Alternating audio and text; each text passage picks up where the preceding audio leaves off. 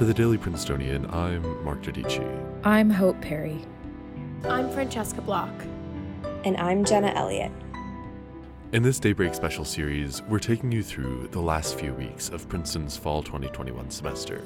This is A Tale of Many Emails, Episode 1, Recalled to Reality. It's Sunday, December 26th.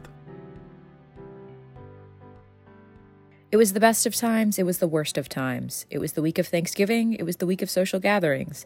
It was the epic of increasing COVID cases, it was the epic of increasing COVID restrictions. It was the weekend before Thanksgiving break. Think about where you were, what you were feeling. Hope? Anticipation? Campus COVID cases were low, and that typical feel of the orange bubble, full of shows, arch sings, parties, and more, was almost back in full swing after a long, long year and a half. On Sunday, November 21st, we all rallied around the cannon to celebrate a successful football season with a massive bonfire.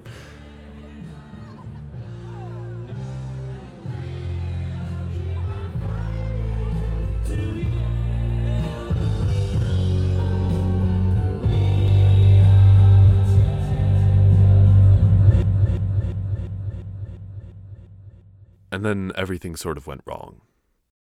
It started with a single email to Princeton Tower Club members sent that Sunday afternoon. A person at the club's semi-formals the night before had tested positive for COVID-19.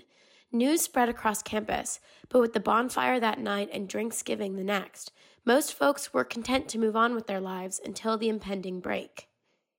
People started to leave campus as early as Monday afternoon. Tuesday arrived, and with it the end of classes. Then, after some students had already arrived home for the holiday, came a flurry of emails. A positive case at another Tower event, and one at Kappa Gown, and one at Terrace, and one at Quad. Emails about each sent voluntarily by club officers arrived via listservs over the next few days as students mingled with family members and friends beyond the bubble. By the end of the week, over 30 undergraduates had tested positive for the virus. It was the highest weekly total since asymptomatic testing began in January. For me, at least, it was sort of terrifying. Now off campus, I was, as I'm sure many of you were, a little nervous. Questions of exposure, of incubation rates and viral loads, they clouded the break with an air of uncertainty. We reached Saturday, with many gearing up to make their return to campus. That afternoon, students opened their inboxes to an email from Jill Dolan, a, quote, adjustment of campus COVID-19 protocol. It was the first of 3 big emails that would shape the next month. The first major policy change required students to submit a spit test immediately upon arrival. Until a negative test result came back, students were asked to wear masks indoors at all times, even around roommates and suitemates. Beyond that, the new requirement asked students to test more frequently, double down on mask wearing, and limited social gatherings to 20 people. This last change brought up a few questions among students. What would happen to student events? Year-end shows, performances that had been in weeks for months. What would those look like?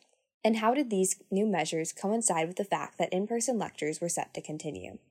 While an increase in testing from once a week to now twice and 3 times per week for athletes added a mild inconvenience, the gathering restrictions threw a wrench in students' long-standing plans.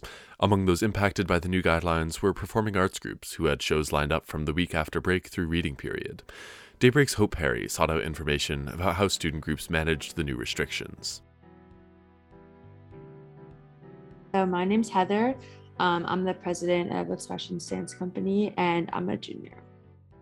Expressions had a show scheduled for the week we returned from Thanksgiving break. I asked Heather to walk me through the experience of figuring out whether the show would be able to go on under the new restrictions. We got the notification about the new restrictions, I think, probably 2 or 3 days before I was going back to campus. And obviously, as you know, the email was very general and didn't really address student groups except saying that there'd be a town hall coming up on Tuesday, which was particularly stressful for us because our performances were Thursday night, and traditionally we have rehearsals all day and all night. And because those rehearsals were supposed to be Sunday, Monday, Tuesday, and the town hall is Tuesday, it wasn't really feasible, I guess, for us to wait until Tuesday to start practicing. And also, obviously, the bigger question, regardless of rehearsals, is what are we even rehearsing for if we're not able to have a show? Heather told me that after a series of emails back and forth with the university, they were able to get their publicity manager trained as a student monitor responsible for ensuring masking compliance. With her at rehearsals, the company was able to rehearse pretty much as they had planned. We knew at least that we had that person with that training. And then we all were able to hear about the town hall. And that's when we knew for sure that our show was able to happen. Which was definitely a stressful couple of days because we just put in so many hours. And of course, you don't want to put in all the hours and mental and physical energy if nothing really is going to come out of it. Expressions was able to put on their show, but Heather was surprised to hear that some restrictions had been rolled back for dancers on stage. We actually were able to do the show with no masks, which was shocking, I guess, because this whole time we were concerned about them increasing restrictions and not being able to do the show at all. And for them to sort of take back restrictions was definitely surprising. But in the end, we ended up performing with masks anyway, just to make sure that our dancers and audience members felt safe.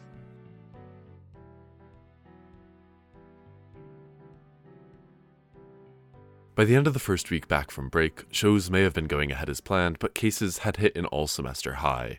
On December 3rd, the University COVID-19 dashboard reported 71 cases on campus over the last week. 40 of those were undergraduate students. A vaccine booster clinic opened up in Jadwin Gym. Despite long lines and hours of waiting for walk-ins, hundreds of university community members got their third dose that week. At the same time, the dashboard listed the campus risk status as, quote, moderate to high, and isolation housing was expanded to cope with the spike. And so we reached the first weekend back from break. With 2.5 weeks of reading period and finals, no one was sure if it would get better or worse. Tomorrow, listen in for more on emails to international students, on isolation housing, on a sudden shift to virtual finals, and much more. That's all for Daybreak today. Today's episode was written by Jenna Elliott, Hope Perry, Eden Tashome, and me, sound engineered by Francesca Block, and produced under the 145th Managing Board of the Prince. Our theme was composed by Ed Horan, class of 2022. For the Daily Princetonian, I'm Mark Dodici. Have a wonderful day.